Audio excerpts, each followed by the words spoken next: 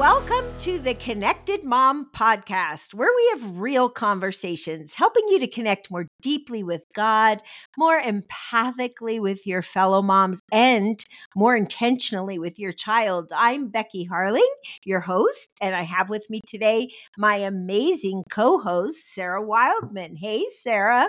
Hi, Becky. It's really good to be here. And you know what I love about the Connected Mom podcast is we talk about a variety of things that hit us as moms. And some of those are real blessings and some of those are real challenges. So today we're going to talk about one of those more difficult situations, right, Becky?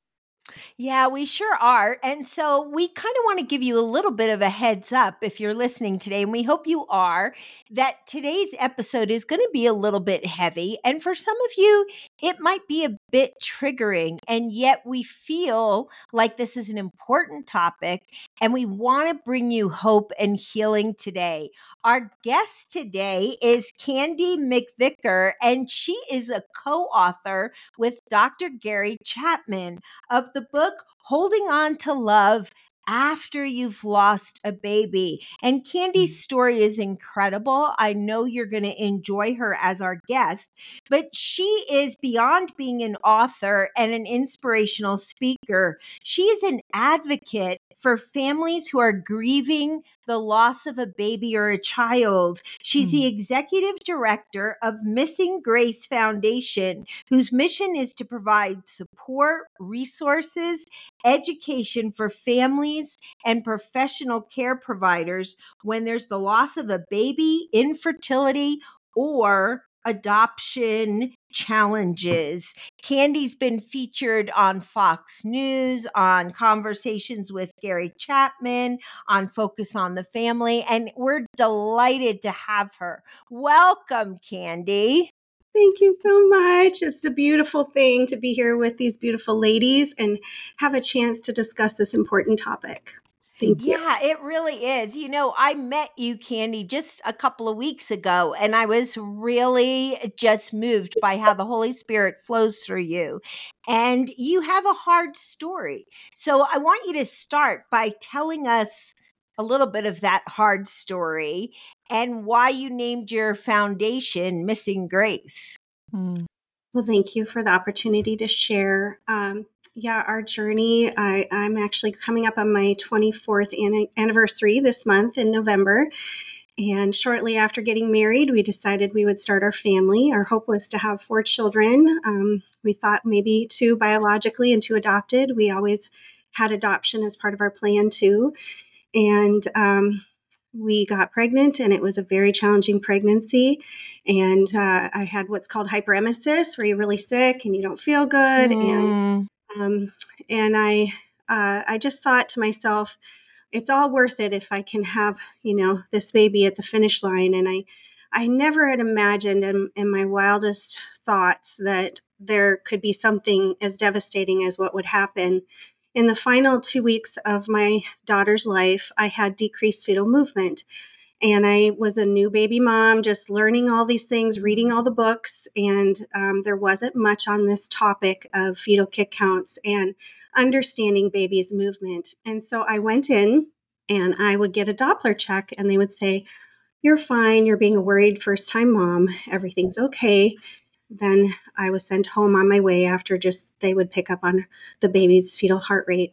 On the 7th visit, they finally sent me for the ultrasound I'd been asking for repeatedly. And that was the day that our life forever changed. And there was no more heartbeat, and our baby would have to be born stillborn. And she was perfectly healthy. Her body had nothing wrong with it, but her umbilical cord could not sustain a term pregnancy. And so she was a baby that needed a cesarean delivery and a little time in the NICU. And so I went through labor, and I actually flatlined during labor, and I have a out-of-body experience where the Lord gave me a choice to stay or to go with him. I chose to come back because I wanted to be there for my husband. And I didn't think it was fair that he should lose both of us in the same day. Yeah, And no kidding. And so I came back to the hard space of grief, just having to navigate the deep, dark place where you love and want and long for your baby, but they're not here to parent in this world. And I reached out for support to many different organizations because I was really just wanting to talk to others who've gone through this. And I sadly did not get any replies from all these organizations I wrote to. Nobody wrote back. And as I prayed and pondered that, I really felt the Lord saying, but that's because I'm going to have you start something. And which was really kind of, wow, okay, where do I start? Where do I begin? And it became a little website, which would kind of be more like a blog today, but there weren't very many blogs back then. This was December 20th, 2001, that Grace was stillborn. And that's her name. And we didn't know her name until we delivered her. Like right before delivery, I just all of a sudden got her name. And it was going to be a different name. And so at any rate, I started getting as many as 100 emails a day from people around the whole world writing to me saying, I resonate with your story. And this is so impactful. And what you're sharing, you say it in a way that my heart would say it if I could say it well. And so I started to connect with all these people around the world. And little by little, our foundation just grew. It grew to support groups, conferences, helping work with families in the hospital when their baby dies. And I would go in and do photography and videography and help them plan their service, and providing care packages to the hospital with items the parents would need to walk them through that difficult time. And here we are over 21 years later, having had Missing Grace. And that's the name of our foundation. We miss her. So it started off, my little website was called Missing Grace. And it's interesting how that word has meant so much to me about God's grace in our situation. And it's also an acronym, and it stands for Grieve, Restore, Arise, Commemorate, and Educate. Wow. Thank you for sharing that story, Candy. Yeah. I think there's a phrase that God can use misery for ministry. And I don't mean that in a flippant way, but it's really beautiful to see how He's really used your pain to encourage others. So if you don't mind going back just a few steps, when your loss with Grace happened and you're reaching out, it's heartbreaking that no one got back to you. But what were the kinds of things you needed to start grieving, you and your husband, at that time? Yeah, validation is key. And in our world, there's a lack of validation for life. And so people are afraid of the topic. They're uncomfortable with the topic. And those who've had it happen to them are afraid to go there because they didn't get supported, and they don't know if they can comfortably and safely bring it up, because what if it hurts that bad again? And so even people who've had it happen, many of them, it was like a big secret to share. Like people would come and say, I had a loss too. And, like it was something to be embarrassed of. And Right. and until they felt safe knowing I would validate their loss, many people didn't feel comfortable to share. So validation is key. And in the church, they don't always do the best job at that. I'll just be honest. We were very, very involved in our church, and it was easily dismissed as, well, praise be to God, she's in heaven. Isn't that fantastic? And people would say, like, you couldn't believe the stuff we heard in the church. Well, God needed another angel. But I'm Yeah. sorry, theologically, we are not angels. It's separate creations, That's and right. I don't imagine her as a cherub on my shoulder all day long. And so, there was a lot of confusing things people said too. And in the awkwardness of the subject, many people's silence was deafening, and it was really hard. So it's better to say something of a loving touch, something with a word of encouragement, of hope, just a validation, to acknowledge the grief, acknowledge the significance of life, just even to say things like, she matters, and you guys matter to us, and she will always be missed, and she is forever loved. And we're thankful for the hope of heaven, but I'm sure right now it's a long ways away, and that's hard. And in the tension of the not yet, I will be praying for you. And so prayers meant the world to me, because I could barely pray. I was so grieved. I mean, my prayers were the groans, God, I just want her. I miss her. I long for her. I'm sad. Everyone around me was pregnant. My sister-in-laws were pregnant. All my best friends and my maids of honors were pregnant. I got all the baby invitations and all the wonderful pictures and all the Christmas cards, and we were no longer part of that group. We weren't there yet, and so that's really hard. And even if you have living children, for people we counsel and work with, they will say, it's hard because I've got to be present and joyful for my living children Mhm. while in the place of grief still. And so they don't often get to really fully deal with their grief. It often gets put back on a back burner and until a later date. Mhm. So, just as individuals, as you come across this, if you can just listen, ask a few key questions to let them talk, and then validate their story and the significance of their child, you will be a trusted friend in this journey. Mm. Candy, one of the things that I love as I was thumbing through your book is that you deal with failed adoptions as well. And I think sometimes people try to think, well, maybe that, or they try to evaluate, like maybe that's not as hard as a miscarriage or a stillborn. And yet I know people close to me who have had both. And for one woman, the failed adoption was the bigger horrific thing because she had felt so strongly that God had been in that. And so I love that you deal with that. And I think in this whole idea of lost babies, whether biological babies or failed adoptions or miscarriages or stillborn, whatever, there are some significant faith struggles, because I think the thought process is, well, God loves me, and why would he Right. allow this? How did you work through your own faith struggles? Well, we did have infertility for years, and we did have many adoptions that fell through, and they were devastating. Walking through to the finish line, almost getting that baby, loving and praying for that baby, going to the ultrasounds, praying for the birth mom, becoming her friend. These were really, really hard losses as well. And every time each month when you're not pregnant again and you're doing everything you know to do and it's not happening, it's devastating. People don't understand. You go about your day and you're going to work and you're going to church and you're involved and you just feel like, does anyone see me or no? No, they don't, because you don't even know how to tell them. You don't know how to say all this stuff, and you don't really want to put that burden on people. And so, of course, we're supposed to lay our burdens at the cross. We're supposed to bring it to Jesus. But if your theology is that he hurt you and he did this to you, how do you run to him? Mm-hmm. And I had this, what I would say, a very mature theology before losing my daughter, even though I had been a Christian since age 8 and I had been in the church my whole life and reading my Bible. I still, interestingly enough, because of what I was taught, I really believe that Christians were like me who love Jesus and serve Jesus and are devoted.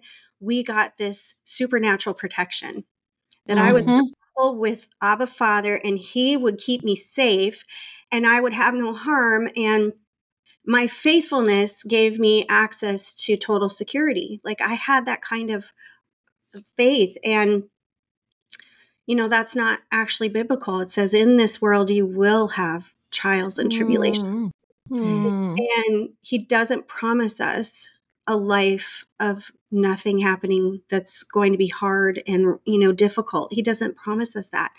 Yes, we are more than victorious through Christ Jesus, and there's victories in our battles and in our hardships, and he is a great comforter, and he weeps with those who weep. And he, I believe, often I started to realize sometimes he has to just let things play out. Everyone's sin has a consequence. And if you picture like a big lake and everyone has rocks and you were all throwing our rocks in this lake and all those ripples eventually start to hit each other and affect each other, right? In the same way, other people's decisions affected my daughter's outcome. And, that, and then I had to deal with that. I had to deal with forgiveness of medical professionals. I had to deal with forgiveness of myself for not doing a better job advocating for her, to get the help that she needed. There was a lot of things I had to do, but because there was a time where I just felt like God stood on the sidelines like a ref who he did it like everyone's going, did you not see the call? That was bad. And he just stood there and let it happen. I was kind of picturing him like that at a time. And I was like, why didn't you intervene, Lord? You had the power to. You had Mhm. the ability to step in and save your child. This is your beautiful, precious child who will be raised by loving Christian, parents who actually like each other and enjoy each other. And we will have a thriving marriage for her, and it still was allowed to happen. So I had to come to the end of me and still say, are you not yet God? Yes, you are. No matter what, you're still the creator. I'm still going to go to heaven and have eternity with her. There's still recompense. And I started to realize God's taking an account. He says, I saw it. Trust me, I will remember that. And I'm taking an account of all the wrongs done that the enemy ever did against you. And there's recompense. He does have to pay. The enemy has to pay. And I just felt like God said, but she's secure with me and you're secure with me. And if you'll trust me, I will bring beauty for ashes out of this very sad situation. And so he's so faithful. What has come out of my walk with God to bless and help others and help people keep their marriages strong and help people not commit suicide and help people understand there's hope for a better day and help people get pregnant and have their babies and help just be a friend to people in a dark place to know that they're not alone. That is, to me, all recompense. That is all the beauty for ashes in the story. And so I want to talk to that person who's listening, who's in a tough place in their faith right now. And you're wondering, God, how can you be letting these crazy things go on in the world? How could you let me lose my child, my baby? How could you let my marriage crumble like that? How could you let this terrible, hard thing happen?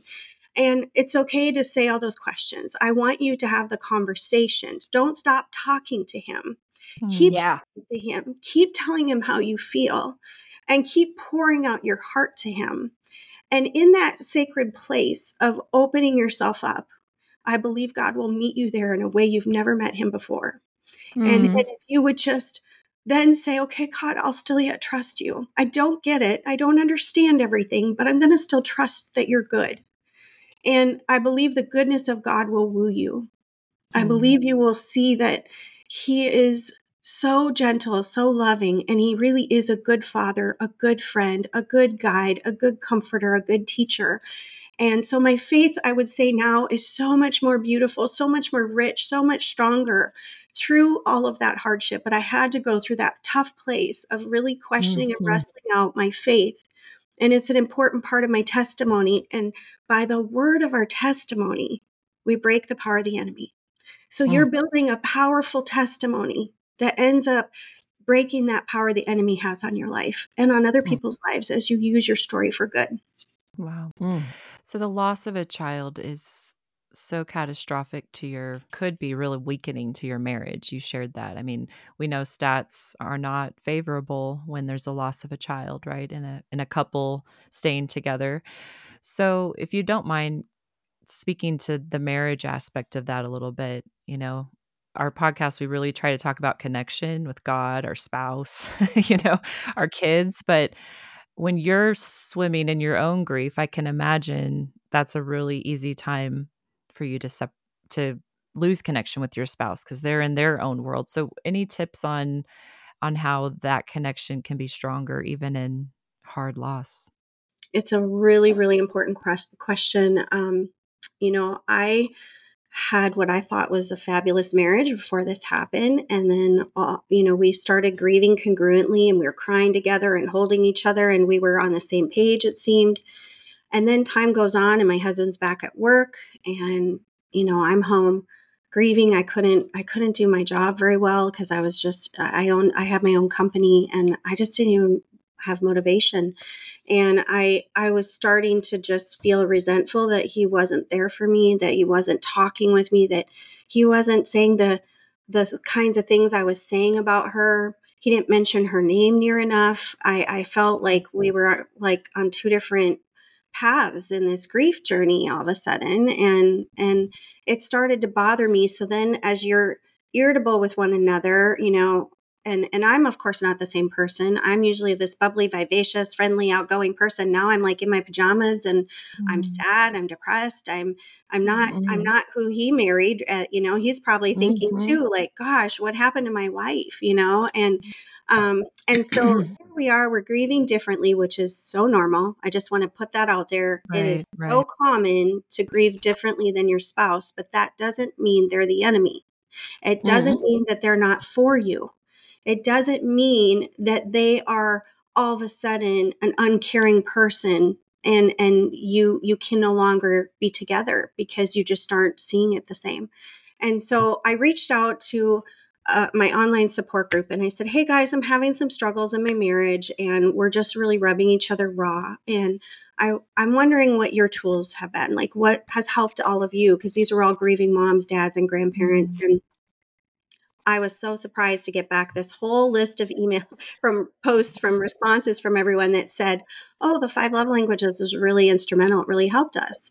Really? And I was like, oh, I hadn't read the book before. I didn't know about it. And so I went out and got the book. I took the test. My husband took the test and we started laughing because there's 5 love languages. And what we learned is we tend to communicate a language that we understand and that we want. And so we speak this language, and I'll explain what those are. And they often don't receive that. It would be like talking Greek to somebody because they're like, that's not the way I receive love. And we're thinking we're very effective communicators with our love. And why aren't they getting it? And they're wondering why we're not loving them well.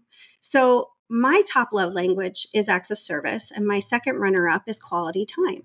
My husband's top love language is words of affirmation, and his second is physical touch. And then the fifth one is gifts and receiving gifts. Now, in all of And them, gifts are good for everybody. everybody, right, Universal. universal. Right. Can't Well, go wrong with a gift. that's well, what Dr. Chapman shares is he says, you know what? All are good. We should be Yeah. sprinkling all of them in. Right. But you tend to kind of have your main one. And we all tend to, if we look, and it can change in your lifetime. You could say this one's become a forefront, but we all can have just kind of a primary, and that's your go-to. Well, if I'm there, loving my husband, cleaning the house, serving him with food, doing all these wonderful things, and all he wants to hear is, I'm so proud of you, honey. I'm so thankful for you. Like all the cleaning and all the good things I did around the house didn't speak to him. And he could say all day long to me, you're beautiful, you're amazing, I'm so proud of you. And I could care less. That wasn't important to me. I did not need to hear those words from his mouth, but I really need you to help me clean the house and get everything ready and get the oil changed. Like I will be so delighted, and you will find me showing you great appreciation this evening if you do all those things. And so I would just like to say that it's comical, it's fun. You should have fun with it.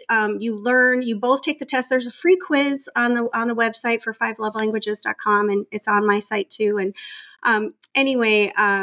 so we did that, and we started to say, let's at least try to apply this. Let's just see what that's like when we start to try to be cognizant of what we're doing and saying that might fill that person's love tank. And as we did that, it was highly effective. And we were like, whoa, this is really interesting how much he was word starved. I'm happy to affirm my children, but I thought adults, you could, you're good. I love you. Like, why do I got to tell you that? It's just funny. Words did not have that kind of power for me, because to me, words were used to manipulate or control or to say things to, and I was like, if you mean it, then you'd show me, you know what I mean? Kind of thing. Like I was like, show it with your actions. Right. And he's like, words are powerful. And when I say this, I mean it with my whole heart. He's handing me his heart when he's saying these precious things. So as I started to realize how much this meant to him, and even physical touch, like, I love my husband. I hug him all the time, but he wanted me to walk up and put my hand beside him when I stand next to him and rub my hand across him as I go through the kitchen, or, I didn't think about all the times he just needed a little extra touch, and that's so what ends up happening in relation to the grief journey. You're raw, you're hurting. Everything hurts. Words hurt. People's lack of care, concern hurts. If you don't feel loved and you don't feel treasured and you don't feel safe, then you'll respond like that. You don't feel safe and you don't feel loved, and you get harsh or rude, or you push people away or what have you. Well, this is like a buffer. It's like an oil that oils this machine of the marriage. It helps bring back some cushion. And it's not that it's the be all end all and solve life world problems, but in a marriage we need lots of tools, and this is an excellent tool. So it's one of those things you put in the toolbox, and if you just augment it and begin to implement it, into your lives, you'll find it just helps you grieve better together. And that's the You, goal. listeners, I hope that you are really getting this, because it's interesting, because the quiz is actually in the book, Holding On to Love After You've Lost a Baby. You can go through the quiz in that book so that you understand how your spouse is going to feel the most love and how you're going to feel the most love. And then you can work together to have that happen. So, Candy, beyond your spouse, sometimes there are other children in the family, and they don't understand what's happening, when maybe mom has lost a baby or there's been a failed adoption, and yet both parents are in this deep place of grief. How do we minister to those other kids in the family? Those precious children are also suffering. Yeah.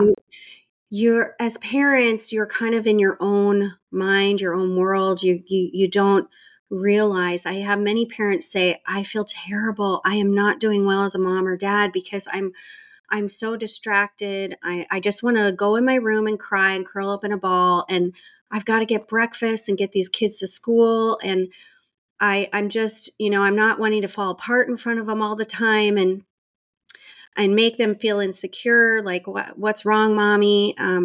But the reality is they're feeling and watching and taking it all in. Okay. So by ignoring it with your children, that doesn't help them either, because they are very aware. In fact, I love interviewing people who grew up in a home where there was a pregnancy or an infant loss or a child loss, and talking to them now and saying, tell me about back then and how that's affected your life now. And it's interesting how many of them have gone through therapy or counseling because it wasn't dealt with well, or when it was dealt with well, they're like, I saw my parents deal with this so well. I wanted to become a counselor. I wanted to become, a doctor, a nurse. I wanted to become a pastor. I saw that they included us and we were part of it, and we grieved together, and it was really beautiful. And so, what you can do for these children is age appropriate, right? We need to do things based on the age, and the book will walk you through some of that. But it's important, for example, as a little child that doesn't have the ability to express big emotions with words, right? They're lacking the fancy words that we can share about our emotions and feelings, but they are still feeling them, but they don't know how to put an expression to that. So drawing is very key, painting, and doing things that allow them to express it in a different form. Working with them with equine therapy, working with them with sand tray is something fabulous. Look into it. I work with many therapists who do sand tray therapy. Basically, you have this beautiful tray of colored soft sand, and you have all these little figurines, and you go and you get to create a scene in your sandbox and play it out, and you take pictures and you resolve situations. But what's happening is the child is living vicariously through these figures, and there's a big dragon. Well, what does that dragon represent to them? And there's a little bunny hiding behind the tree that's scared, and well, how can we help that bunny feel safe? And so you're working through things in a way that the child can comprehend what they're going through. And it's important. Family therapy is great. Group therapy, doing things as a family just to build, peace and trust and security.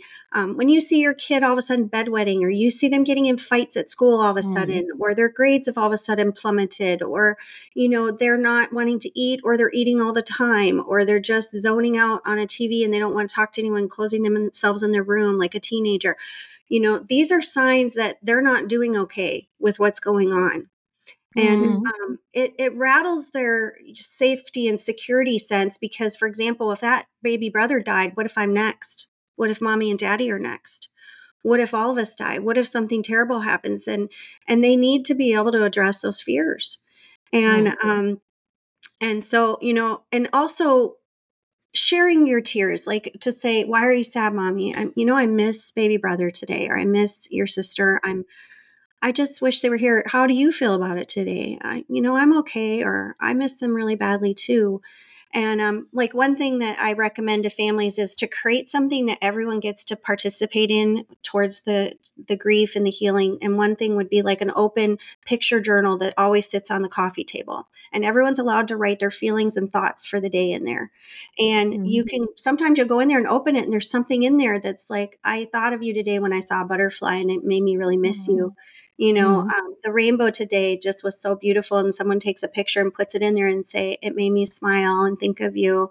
Today was hard. It was your birthday, and, I just wish you were here. I would have loved to be with you today, and whatever it would be, but this is a way you can go back and look at something together and share something together about the loss and that special loved one in your life. And I'll say my kids, what's really cool is they never met their baby Grace. And I had a subsequent miscarriage too after my two children were born. I have an 18-year-old, a 14-year-old, and I had baby Promise. We didn't know the gender. They miscarried at 15 weeks. And, neither of these siblings did they ever get to meet or hold, but they're very precious to them. They love them dearly. And they will say, what are we doing for Grace's birthday? And, they want to be involved in it. And in all their pictures, whenever they drew our family, they drew Grace in it. And then now, when we talk about our family, they say we're a family of 4. And they tell in classes, do you have other siblings? Yes, I have 2 in heaven. And they would get very upset with me.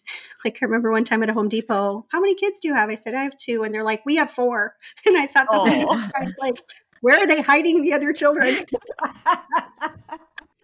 Be like, okay, well, what happened here? I was like, I had a miscarriage stillbirth. And I did. It wasn't something weird, whatever. But children are funny that way. They're very matter of fact, and they can say things just the way they are, and it's surprising and delightful to us as parents. Hey, Candy, I am looking at the time and I realize we're out of time, but this has been so rich. And I have a feeling that some of our listeners would like to get in touch with you and to access other resources from you. So how can our listeners find you? Where can they get this amazing book, Holding On to Love After You've Lost a Baby, that you co-wrote with Dr. Gary Chapman? Yeah, I would love for you to reach out. Please do. You can reach me at missinggrace.org. And also my personal website is candymcvicker.com. I'm sure it'll be in the show notes and information, but would love to reach you there. And you can get the book at candymcvicker.com. It's on Amazon. It's on all the places online that you would search for a book, and the 5 Love Languages website as well. So would love to have you get that and share it. A lot of people are telling me I've bought a bunch of copies, and anytime somebody has a loss, we're giving it to them, either mailing it to them with some other items, or we are handing it to them in person. It's a great tool and resource for pastors and ministry leaders and people who work in the care professions. There's a lot. You can take it chapter by chapter, just pull out the one that applies to you and what you're going through. And it really helps you what to say, what not to say, how to help, what doesn't help. These are all things that I think you'll find very helpful. Hey, would you just pray for our listeners, Candy, as we close? I would be honored. Dear gracious Father, we just thank you for this time to come together and for this precious audience that's listening. Lord God, you will reach the people that need to be reached with this message, and it will be shared with whom needs to receive it. And so, Father, I lift up to you right now all those who mourn, all those that have a spirit of grief upon them. Lord, everybody who has had empty arms at a point in their life and is missing their precious babies and children in heaven. Father, you are a gracious God and you are a comforter, Holy Spirit. We just thank you that you go out and you are their comfort, that you walk them through, that you do not abandon them, that you are an ever-present help in time of need. And Lord, we just trust that you're going to minister to each one of these moms, dads, grandparents, and siblings, Lord, that receive this message. And Father, we just thank you that you bring beauty for ashes and faith over fear, and you help us come through these things in a beautiful way and with hope. And we just declare hope right now over all of these beautiful women and people who are listening to this wonderful podcast. Bless this time in Jesus' name. Amen. Amen. Hey, friends, thanks for joining us today, a Connected Mom podcast. And we hope you're going to join us again next week, where we'll have another conversation helping you to connect more deeply with God, more empathically with your fellow moms, and more intentionally with your child. And hey, if you liked today's episode, would you please share that with your friends? Because I guarantee there are others out there who need today's episode. Thanks for joining us. We'll catch you next time.